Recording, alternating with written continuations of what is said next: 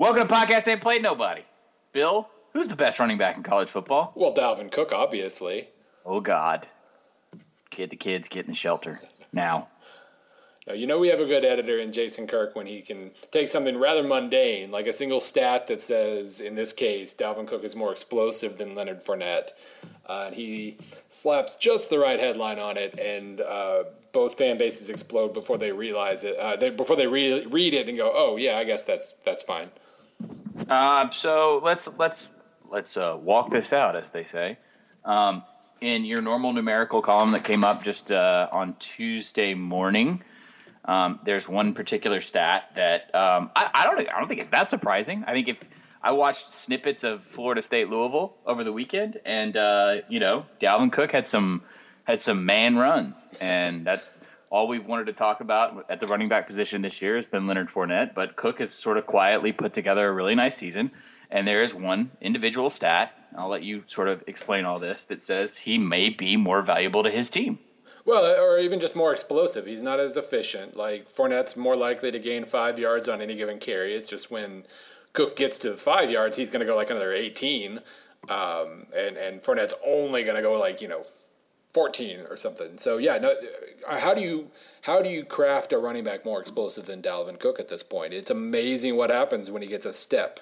When he gets to that edge, or that just gorgeous option they ran against Miami, where Golson waited till the last moment to pitch the ball, and he had to beat one guy and just right down the sideline. He's incredible to watch in the open field, but then Fournette is more likely to carry 4 tacklers for 5 yards between the tackles. So what was in the piece was about highlight yards. It's basically it is a general attempt to divvy out credit between the line and the running back, and it is a massive generalization, but you can still kind of reach some general conclusions or ask questions from it.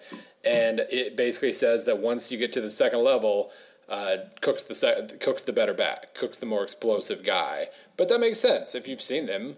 That makes a lot of sense, and that doesn't mean he's the better overall back. So what we've seen in the minutes, really not even hours since your piece came out, is a good old-fashioned nasty stat fight between Florida State and LSU fans. And one thing that jumped out at me is that I guess people already had charts ready, which is sort of terrifying, comparing the opposing team's run defenses. Yeah, it's a little shocking, actually, because the lazy assumption is that, LSU's in the SEC, but, I mean, Florida State's actually played some really good run defenses. Well, Boston College has an awesome defense this year. Now, granted, Clemson torched them the other day, so we'll see. Maybe they're gonna fade now that they realize that their offense isn't going to score for them. But no, I mean, FSU has played some. Louisville's a pretty good defense, and USF isn't bad. Wake Forest and Miami aren't terrible. They're average. They're maybe a little worse than Mississippi State, but probably better than Auburn and South Carolina. And Texas State and Eastern Michigan cancel out. It was funny. This caught us off guard. The massive explosion that happened about 4 seconds after the post went up, but it makes sense. LSU and Florida State fans figure they probably can find quite a few things to argue about at the end of the day. They're pretty good at interneting. If you had to rank fan bases on their ability to internet, I think FSU would probably be number 1, and then LSU would be top 10 at least. I'd say FSU is first and last on that list. Holler at my boys at Tiger Droppings.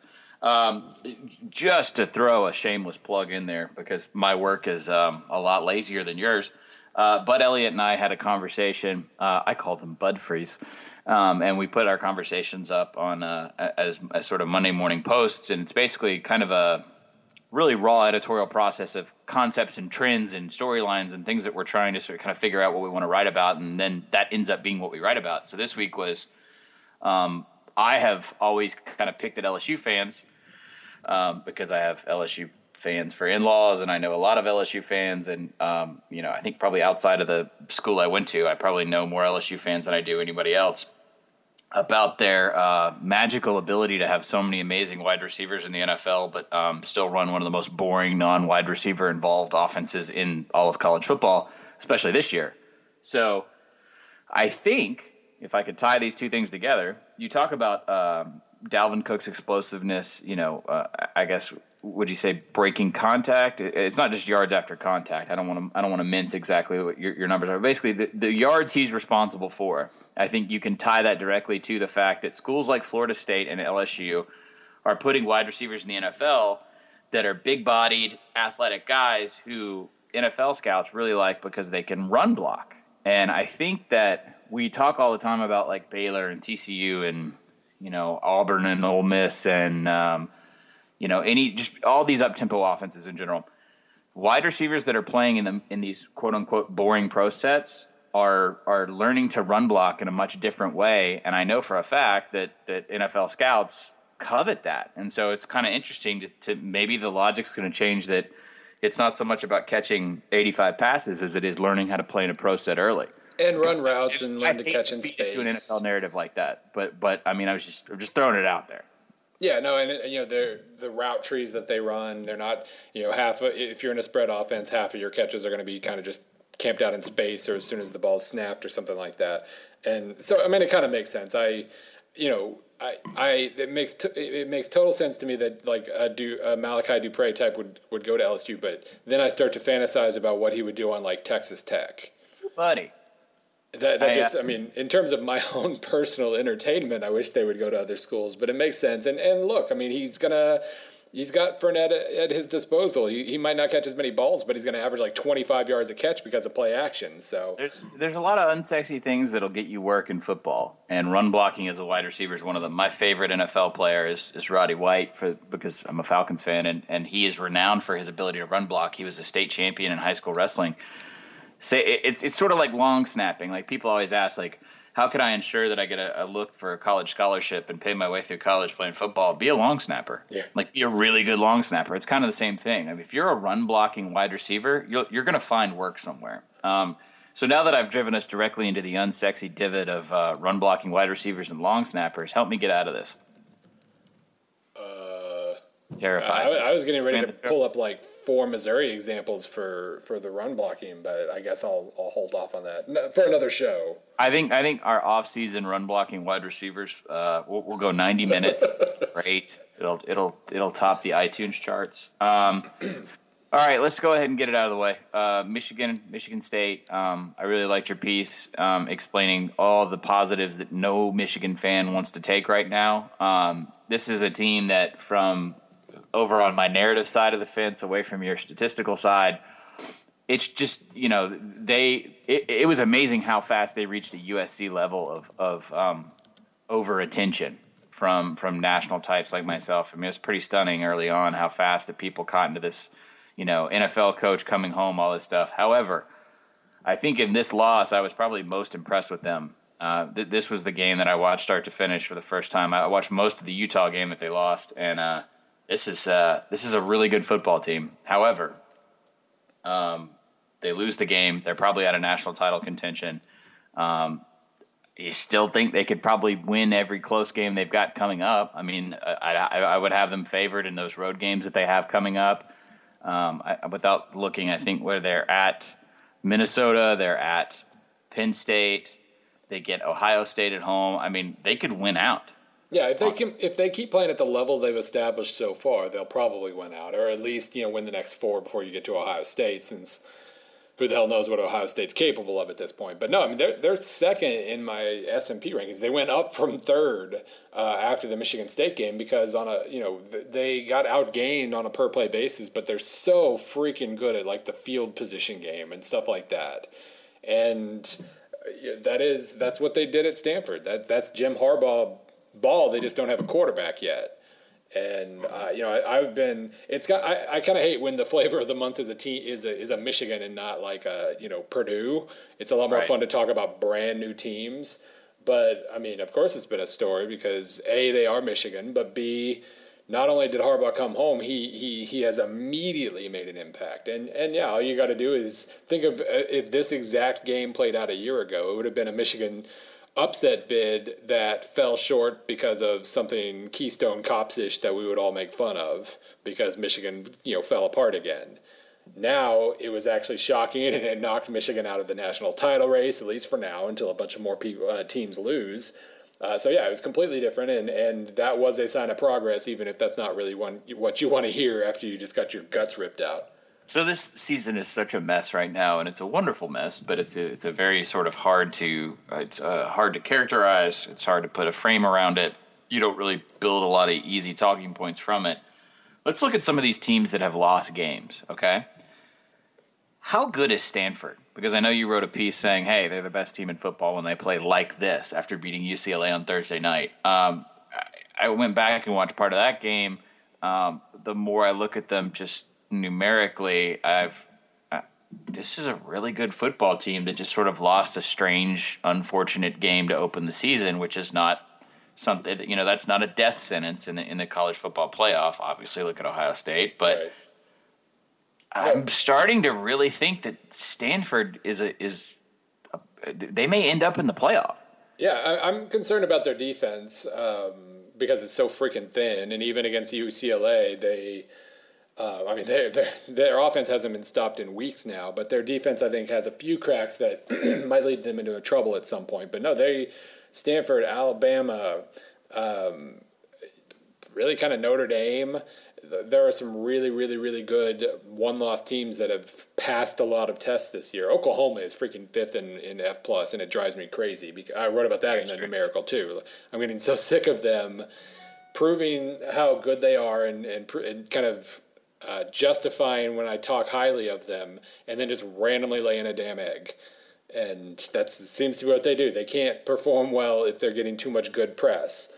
I've seen 2 Oklahoma losses in person this year, and I know it's a 5-1 football team. I was at Knoxville, and then I was in Dallas for Red River. I don't understand this Oklahoma team at all. I think they've gotten some lucky bounces in both statistically and in football games. The Oklahoma loss to me is more egregious for Tennessee than the Florida loss because it was at home, because they were so dominant early on, because they absolutely shut down Oklahoma's ability to run and pass. Baker Mayfield looked terrible. I think he was averaging like under 2 yards a pass attempt or pass completion going into the third quarter. That game still sticks out to me because if Tennessee hangs on, it doesn't really change their fortune so much as it does just kind of removes Oklahoma from this conversation.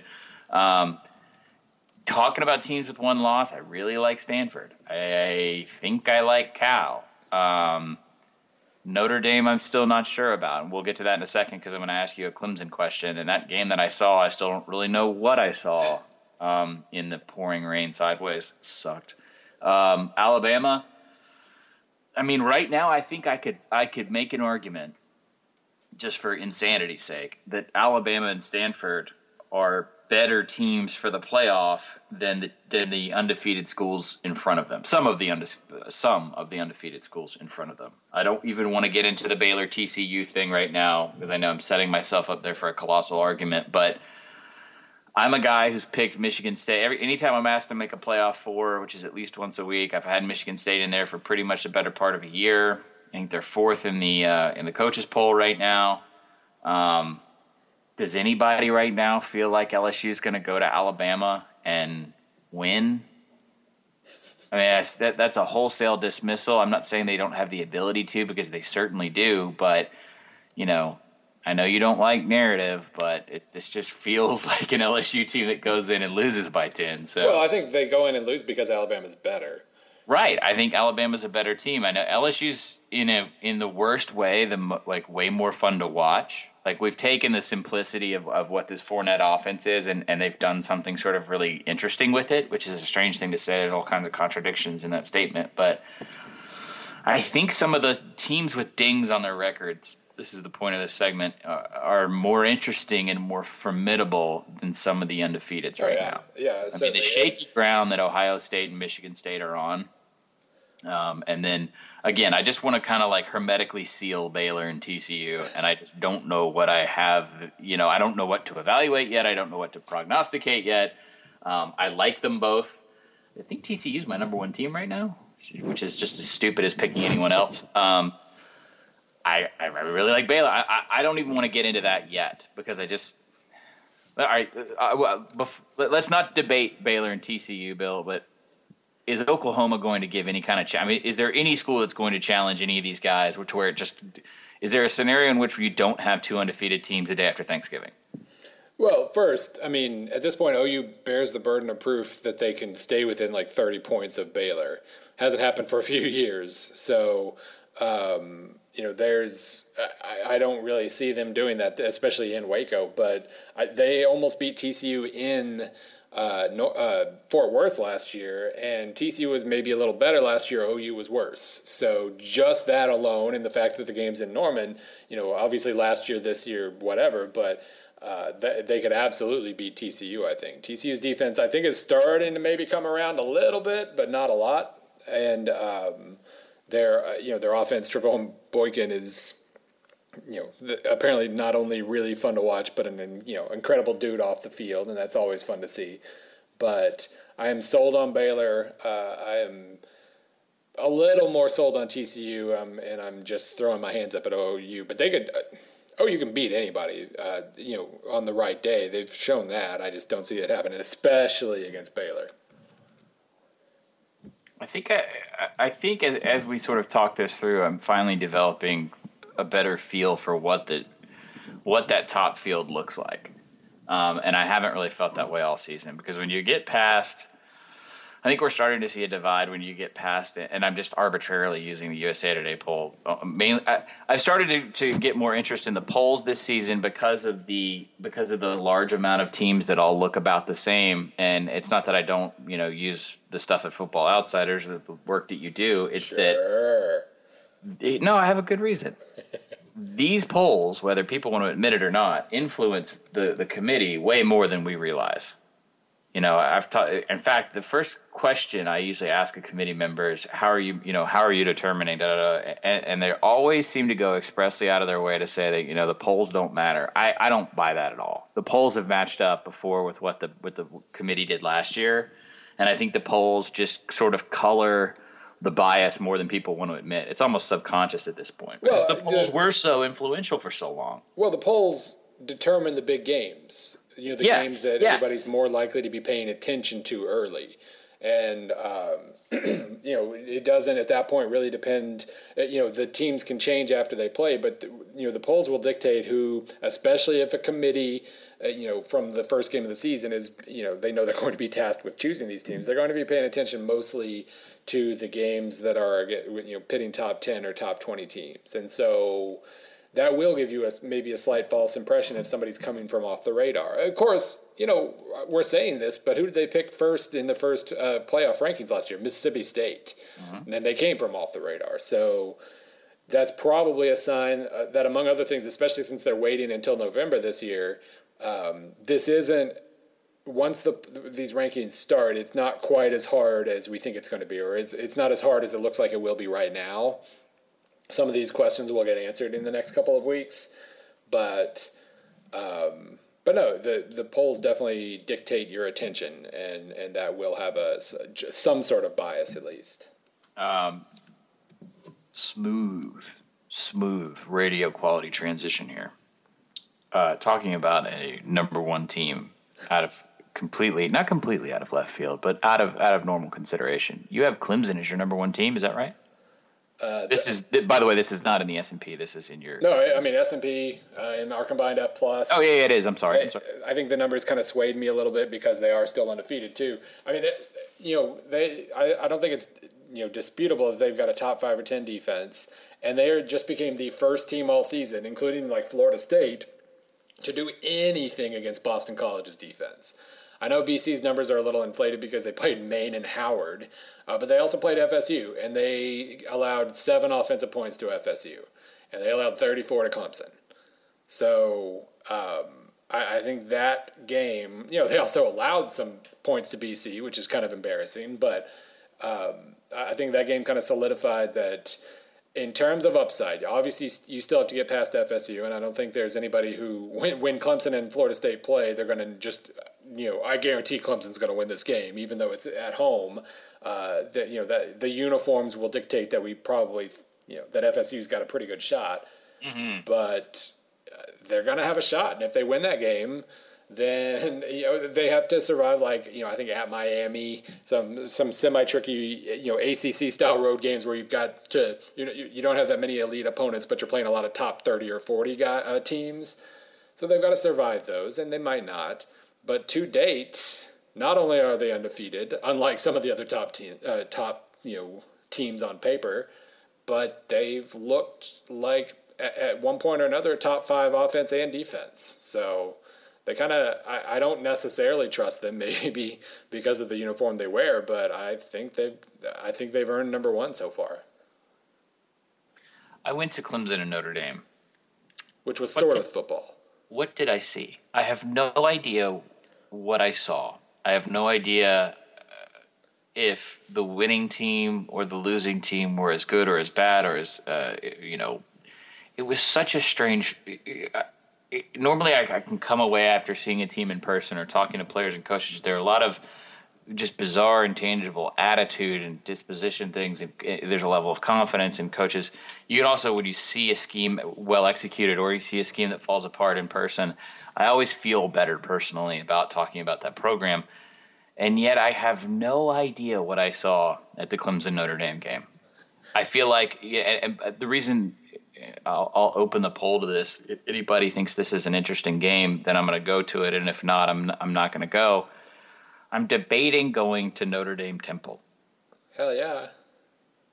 Well, I mean, no offense, buddy, but you and I would hell yeah anything. So, especially anything AAC. That's one. Damn right. This is the official podcast, the American Athletic Conference.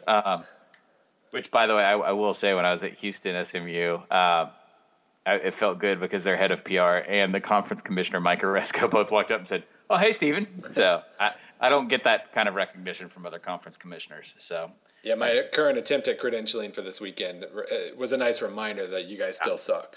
I think Greg Sankey would have me shot at about 20 yards away from his personal proximity. I don't know what I saw with Clemson and Notre Dame, and to me, it's the most confusing now because let's look at that Notre Dame Temple game. That seems like a possible. That could be an elimination game for Notre Dame, or they're a lot better than what they've done. It's just I got done talking about how confident I have been in these teams with losses, but Notre Dame, I don't know what that team is. Well, I think that was one of those games where I came away kind of impressed with both teams. That doesn't always happen, I guess, but Notre Dame, for all the injuries they've had, their defense is struggling a little bit. It's not that great. Top 50, but not top 25. But their offense just continues to hum. And the Temple game's interesting because Temple's, first of all, got an awesome defense, a legitimately strong defense.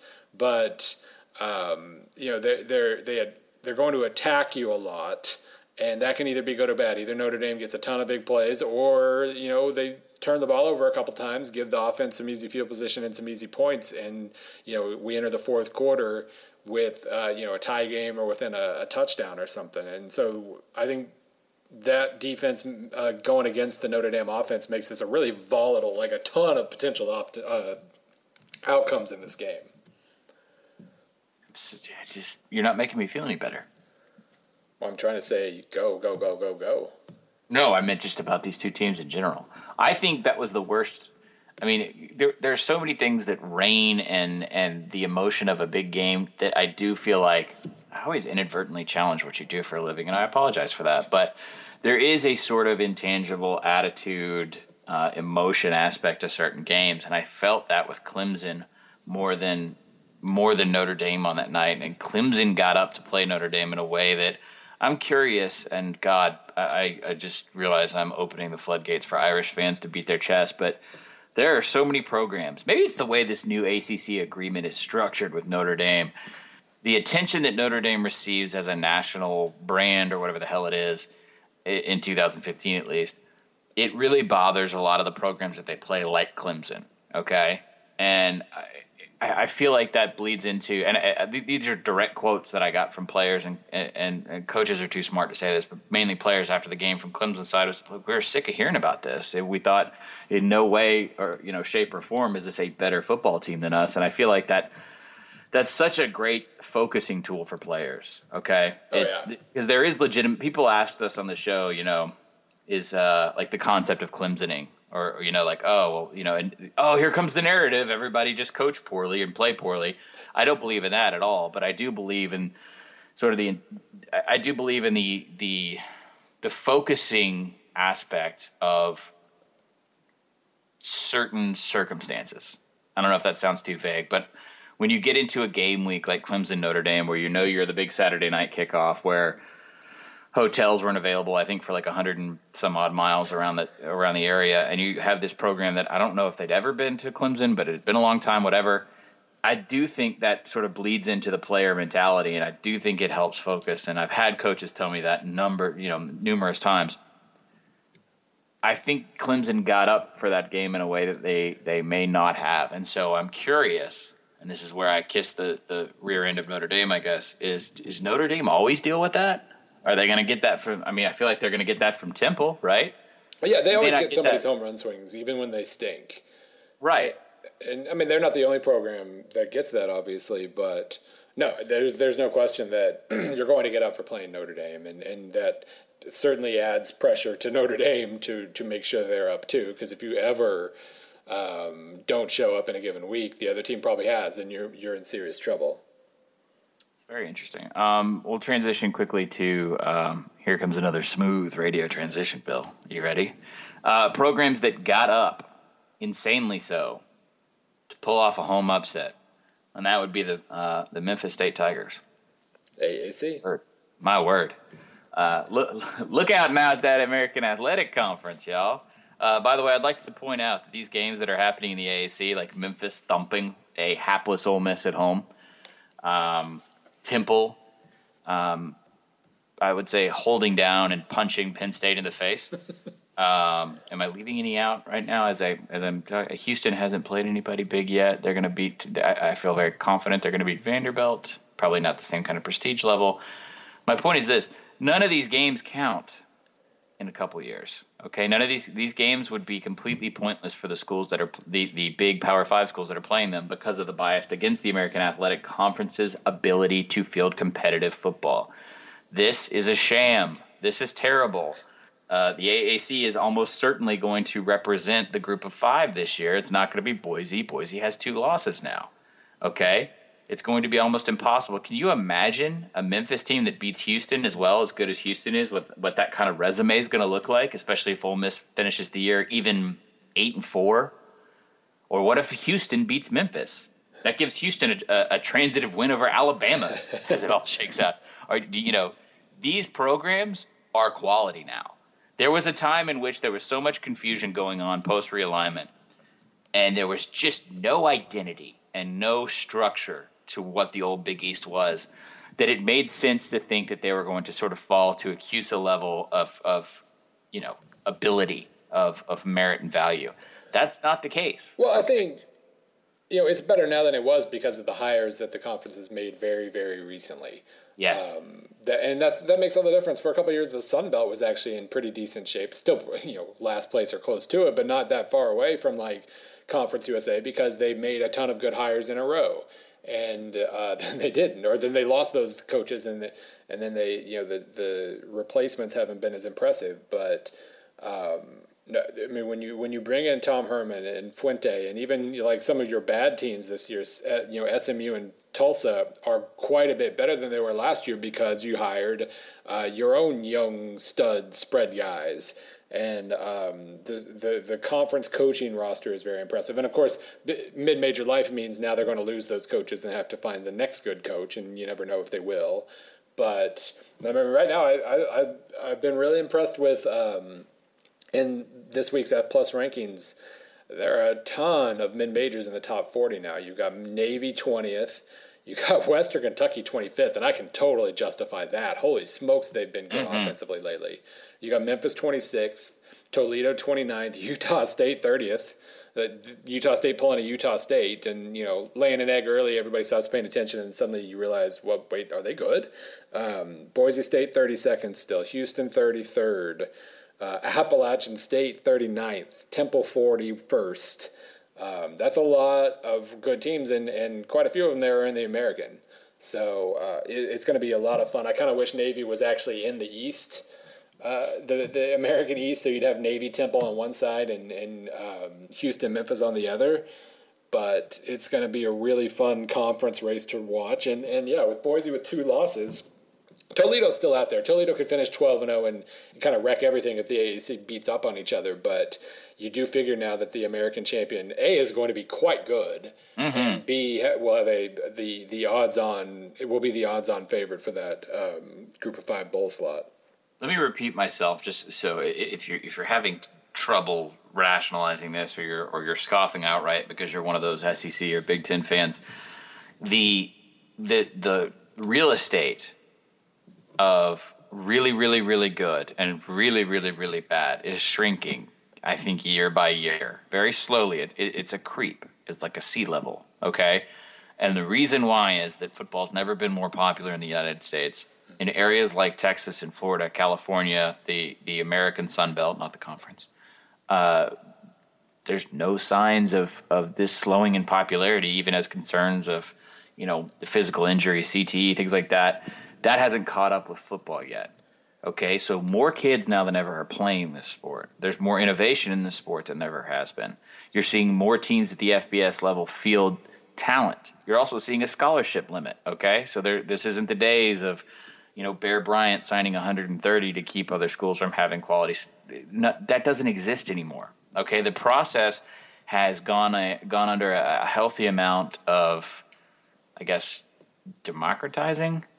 Sure. So you're going to continue to see this. Now, we talked about this a couple of years ago when you saw these Sun Belt upsets. You saw an App State beat a Michigan, and that was okay to understand. Well, these teams are well coached. These teams, there's talent out there. You go to the Sun Belt, and you can find good quality players. Obviously, they're not going to match up one-on-one across the board with someone in the Power 5. However, we have seemed to want to ignore the middle, I think, in the press, and we wanted to ignore the fact that there's this really kind of messy gray area between the best of the Power 5 and whatever constitutes the beginning of the Group of 5. There is no clear-cut line, and there never has been, okay? The bad teams in the Power 5 suck more than the mid-level teams in the Group of 5, okay? It's something that we've tolerated Boise as this doofy mascot that we've somehow let into the club as a court jester. There are way more teams that are better, okay? There are teams that deserve to compete, and this is me getting on the soapbox. Hang on, if you just want to play some patriotic music behind this. There is no reason why schools and conferences should be ignored or relegated in scheduling when you have someone come out and say, okay, all right, let's line up, everybody. All right, Cincinnati, you're cool. Temple, all right, a game against you will count. Tulsa, you go to hell. SMU, suck it. This kind of logic is just so stupid. Okay, the fact that because what you're seeing now is the SEC, Ole Miss going to Memphis, even if they had won that game, which they looked completely unprepared and probably the worst coaching job by Hugh Freeze in his young career. Say they would have pulled it out in the fourth quarter, they were able to get a third down stop, they sneak away with a win. That game doesn't count next year when the SEC says, all right, you have to have one Power 5 school out in your out of conference schedule. That doesn't happen. That's so stupid. So you mean to tell me Memphis? So Ole Miss could have gone in there and destroyed Wake Forest as part of a 4-year deal, like a 2-2 home. I mean, what are we doing here? Yeah, Army's in there. I mean, so you just schedule 6 years at Kansas instead? So 2 things.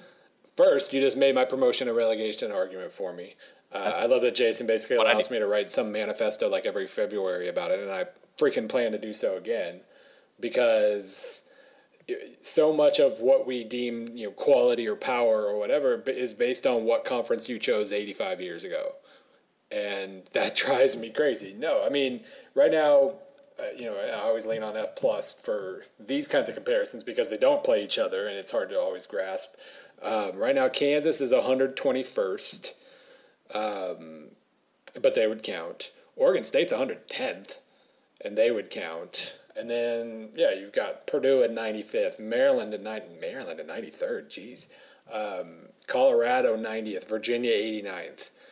All these teams that, every year, the names change somewhat, but there are always some bad teams, and they should be relegated to the second level of college football and replaced with Western Kentucky and teams who have actually made the right moves on the field and actually figured out how to put a quality product, and they deserve to play other quality teams.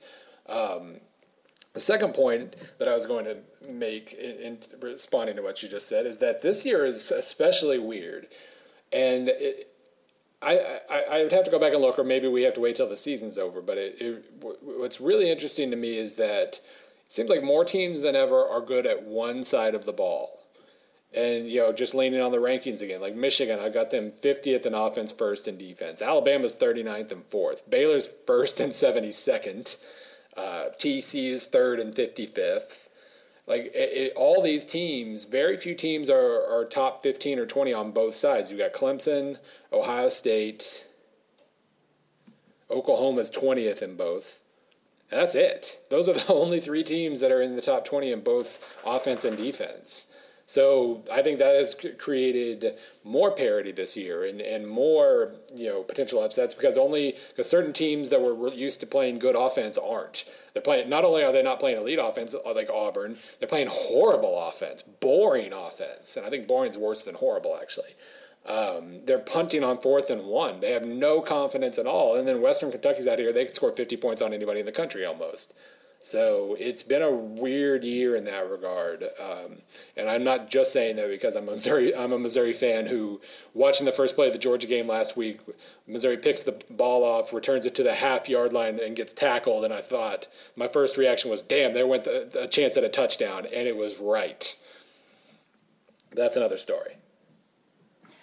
Whew. Out of breath. I really got fired up there. I expect a check, by the way, from the boys in Rhode Island there at the AAC. Damn right. What more do we have to do? I mean, this shilling don't come free. We do reader questions. We got a couple decent ones. Sure. Let's pull that tweet up.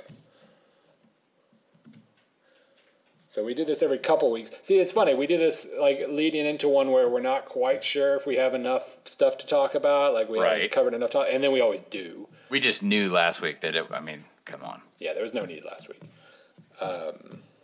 Okay, I got one real fast. Okay, you first or me? How we doing? No, go for it. So well prepared.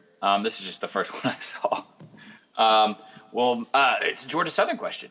Walt at AU Tiger, GSU Eagle. I guess he's a house divided unto himself. Will Matt Breida ever get any acknowledgement from the media for averaging 10-plus yards per carry and a touchdown every 7.7 touches?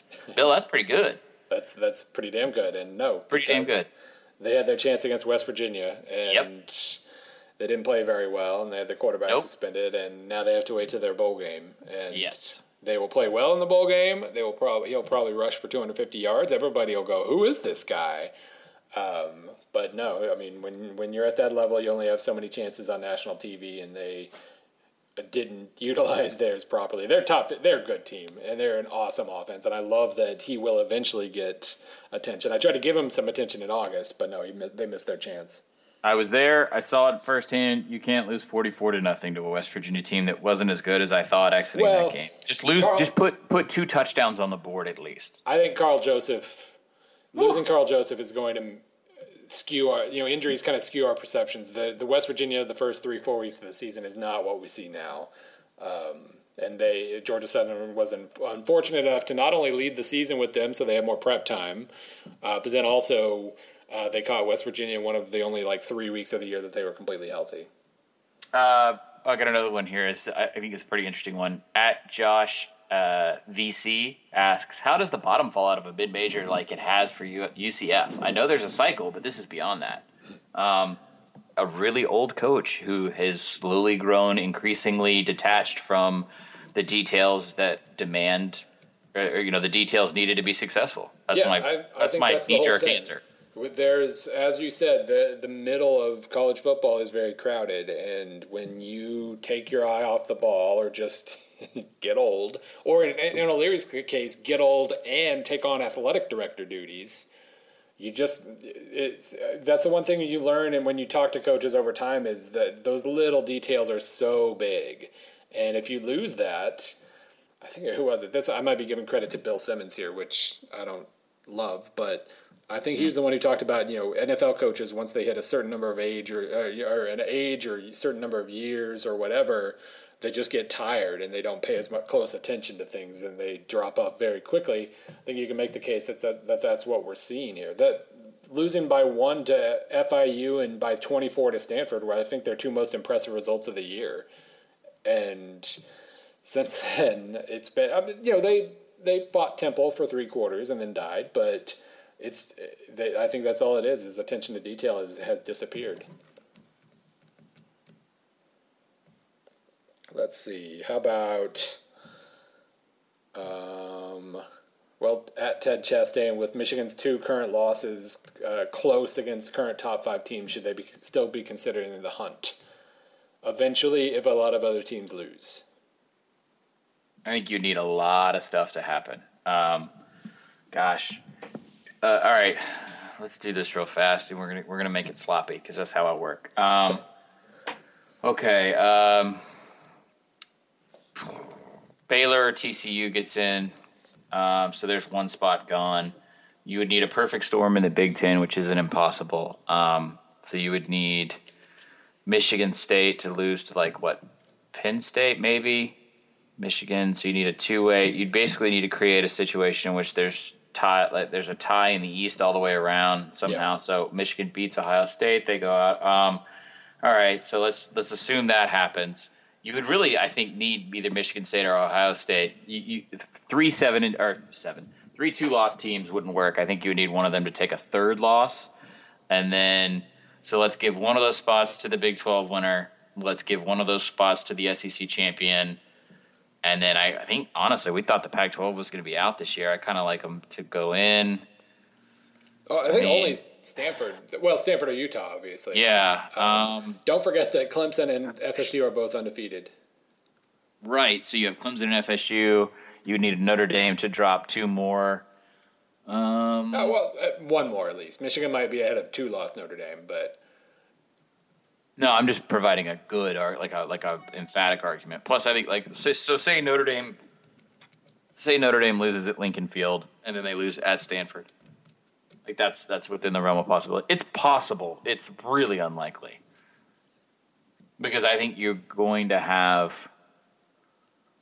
How many undefeated teams are we going to finish with, Bill? I mean, it's a possibility for Ohio State. I think the Big 12 champion will be undefeated, and then I think the winner of Clemson Florida State will go undefeated. Yeah, I think 3 right there. I think that's pretty, especially if it's FSU, because I think they're never mind. They have Florida. Then I was going to say their schedule's easier, but so yeah, I mean they're going to have pretty good odds of the ACC champion finishing undefeated. I'm less sure about the Big 12. I could see like a TCU beats Baylor, OU beats TCU situation, but so that we kind of saw nobody finished undefeated last year. But yeah, you would need basically, even if you're at the top of the 2-loss heap, there are going to be at least 3 undefeated or 1-loss teams ahead of you. And so you need only 3 undefeated or 1-loss teams. And I at this point, you have to figure there are 4. It's the short answer I gave several drunken phone calls I received on Saturday evening from friends from my alma mater. And they asked me, is it possible for Ole Miss to make the playoff? And I just said, cheer for absolute anarchy. Well, of course. Win out and hope nobody else just absolute insanity across the board. I was like, any team in the top 15 losing to anyone that's unranked or below that, just cheer for the strangest possible thing every time in every game that you watch, and then you might have a 30% chance. Ole Miss, though, I feel bad for them. I don't. Okay. I feel bad for the good fans that I know exist. Because this was the year you wanted to be lucky with injuries. Considering who they're going to lose in this offseason, considering the reset they're going to undergo, this was the year to get kind of lucky in that regard, and it's been the opposite. They were missing the second half of yesterday's game. They were missing 5 defensive starters plus Tunsil plus another offensive lineman. They needed to get lucky, and they've been quite unlucky so far, and that's a shame. I feel bad for myself because I love watching that defense when the 11 intended starters are on the field, and those 11 intended starters were on the field, I think, 2 games. The shortest answer on Ole Miss is incredibly, incredibly good, high-end talent, no depth. And so it is very much a cliff that you walk off of as soon as you have 1 or 2 key injuries, or in Tunsil's case, a suspension. That's the short answer. And then I think also some of the coaching was abhorrent, and they definitely, I think, I know a lot about that program. They have, under Hugh Freeze, fallen victim to large, strange emotional swings in terms of they're very inconsistent in the demeanor of the team and the way they prep, and it shows because they've, for the second time, and this has nothing to do with Hugh Freeze, but for the second time in 15, 20 years, an Ole Miss program has lost to Memphis and beaten Alabama in the same year. So I don't even know what you do with that. Any other questions? I didn't see anything else that really jumped out at me. Our friend Joshua B. Black asked about Auburn's lack of explosive plays. Both times now, in 2013 and 2010 now, in the years that follow, Auburn has replaced its amazing fun offense with a boring offense, with Gus Malzahn still on the sideline. And I don't know, maybe it's as simple as saying he doesn't have the talent he wants to have or in the right places or something, but it's really weird.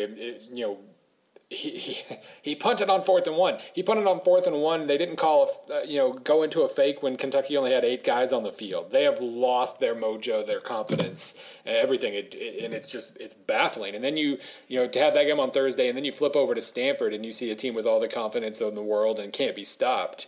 That was a little jarring, but I guess we're used to it with Auburn this season now. To justify that, I don't know if Malzahn's seen anything that would give him the confidence to open it up and be riskier than or as risky, I should say, as risky as he has been in the past. Right. I think maybe they're all just a little shell shocked. Yeah, they have no confidence. Auburn is still. The floor is not as bad as it looks for Auburn this year, is what I'm trying to say. Okay, they've recruited consistently. The program's doing all right. Are they going to be a national title contender next year? Probably not. But this is a 4-2 football team. Okay, they lost to LSU. They lost to Mississippi State. Everything's in front of you. Now, I will say that Arkansas game this weekend there's a lot of desperation around that for both programs. But let's say you win on the road at Arkansas, you absolutely have the ability to beat Ole Miss at home on Halloween. You're doing fine. I think you're maybe a 7-5 team. That's I now, relative to a national title contender in the preseason, that's a disappointment. But I wouldn't say the sky is falling so much. Although the sky is always falling in Auburn. Well, right. It's going to be an extreme one way or the other. But no, you're right that these upcoming games could go in any number of directions. Like from a projection standpoint, they've only, in my projections anyway, they've only got a better than 31% chance of winning one game. They're going to beat Idaho. But they could easily then finish 5-7, or Arkansas is not unbeatable. Ole Miss isn't unbeatable. I don't think Texas is unbeatable, although it's in College Station, so maybe that's too much. But Georgia at home, clearly Georgia's got some issues of their own at the moment. But Auburn's 80th in my rankings. I didn't even realize that. They're 71st in our F+. They're 80th in mine. That's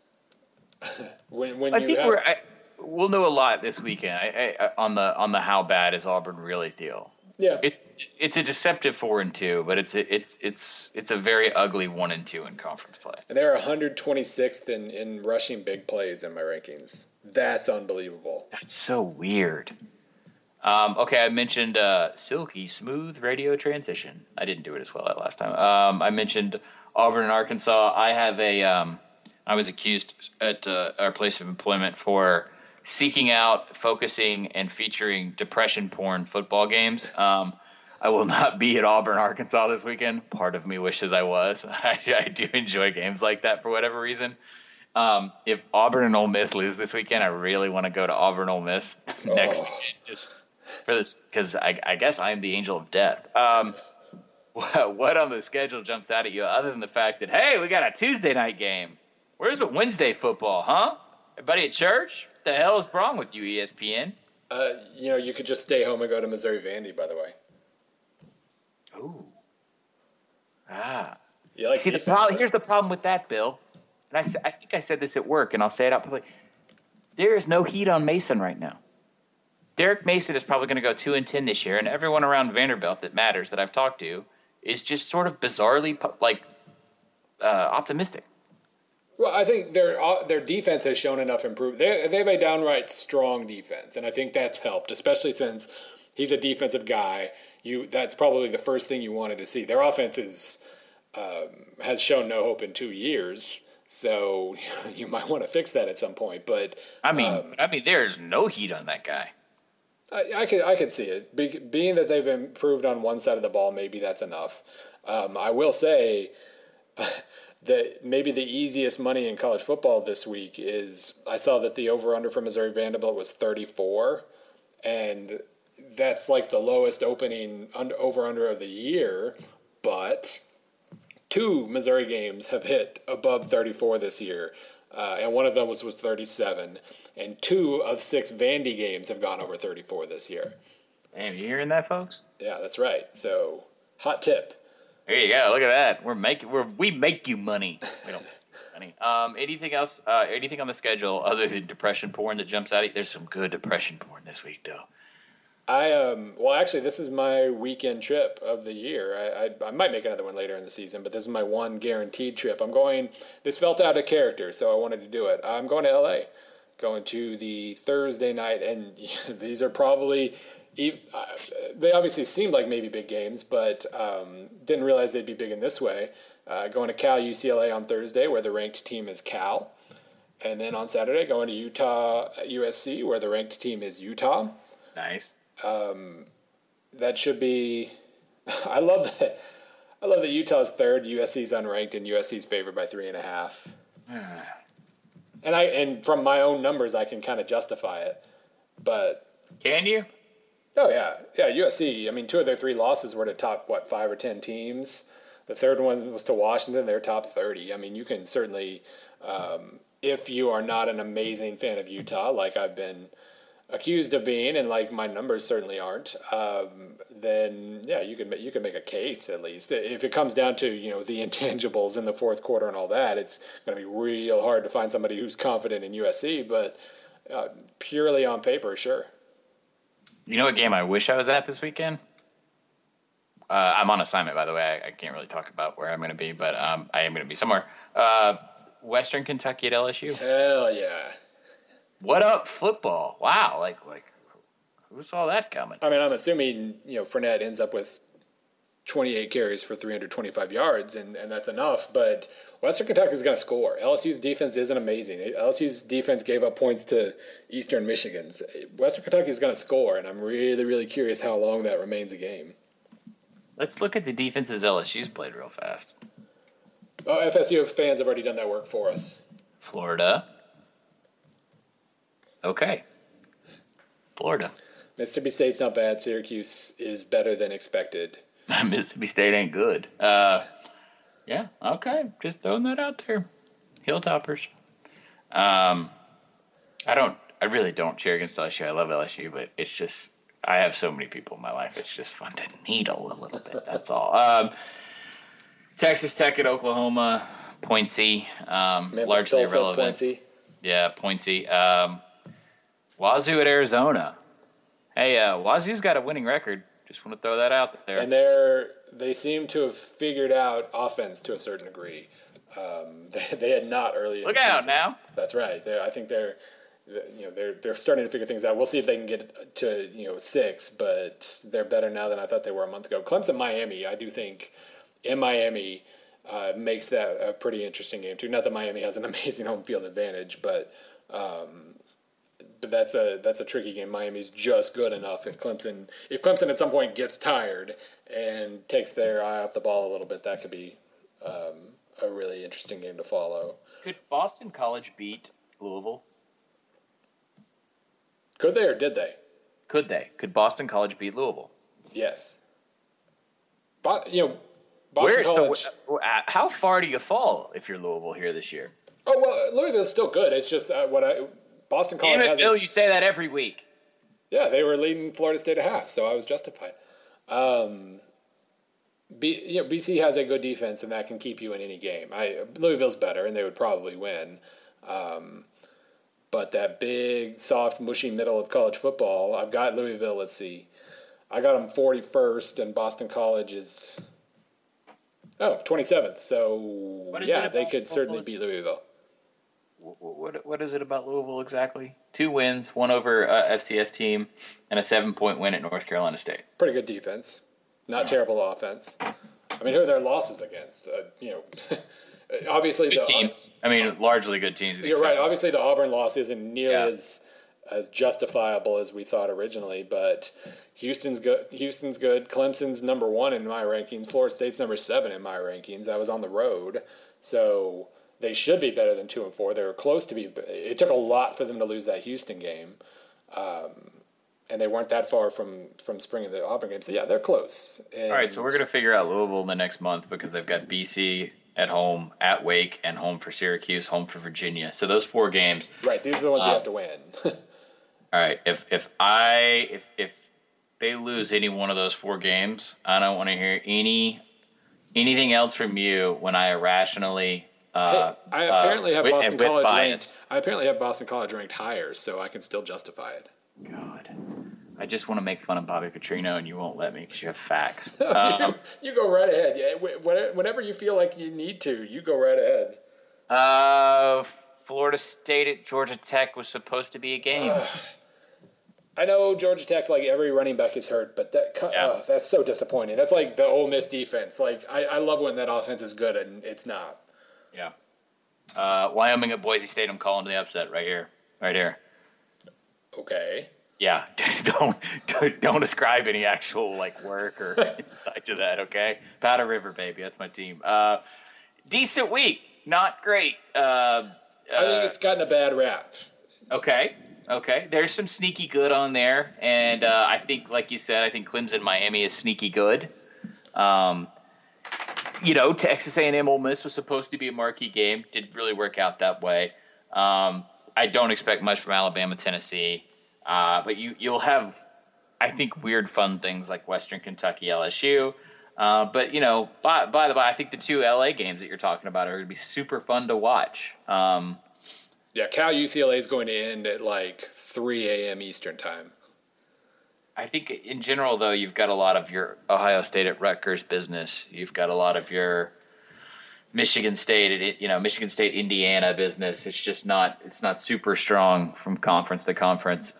There's some dead weight on here, but that's okay. Pac-12 After Dark. I mean, granted, it's not a true After Dark explosive offense game, but Washington can play defense too, so it's kind of like BC. They'll probably stay close to. Well, okay, Stanford's offense might be untouchable at this point, but Washington's going to be one of the best defenses they face. So if anybody's going to slow them down, it might be Washington. Last one, K-State at Texas. K-State comes off the blowout. Texas is off of a huge win against Oklahoma that changed the entire direction of how Charlie Strong is perceived in that. Transitive Property says Texas will win by 62. So, I like Kansas State to win that game. yeah. I think that's a safe bet, knowing how things usually go. Okay, decent week. Are you excited to hit the road? Are you ready to be a road warrior like your buddy Steve? Yeah, I like only doing this once or twice because I miss so much. But it'll be fun. Like I said, if people listed out the trips they guessed that I would take, I assume LA isn't one of those spots, so it'll be fun. Well, let me say this: I don't like it when you go on the road, okay? Because I'm on the road all the time, and I miss 85% of what happens in the season. Right. It's sad what I haven't seen, and so if you start going on the road, we're gonna have to bring on another person on the podcast who actually watches these things and does his homework, because I'm not gonna do that while you're gone. Sorry, we ran out of time, Bud Elliott. Maybe next time. Oh, poor Bud. By the way, I don't think it's poor Bud. I think Bud's doing all right. Bud runs this show. By the way, just to tease something ahead, I'm making Bud walk through the scenario in which we take over UCF and we hire Gene Chizik. So there's my tease for next week. It's about stepping out of your comfort zone, right? I would say pretty far out of my comfort zone. Yes. All right, Bill. Anything else? I think we got. I think we've either hit the hour mark or we're really damn close. All right, everybody have a good week. Enjoy your football. All right.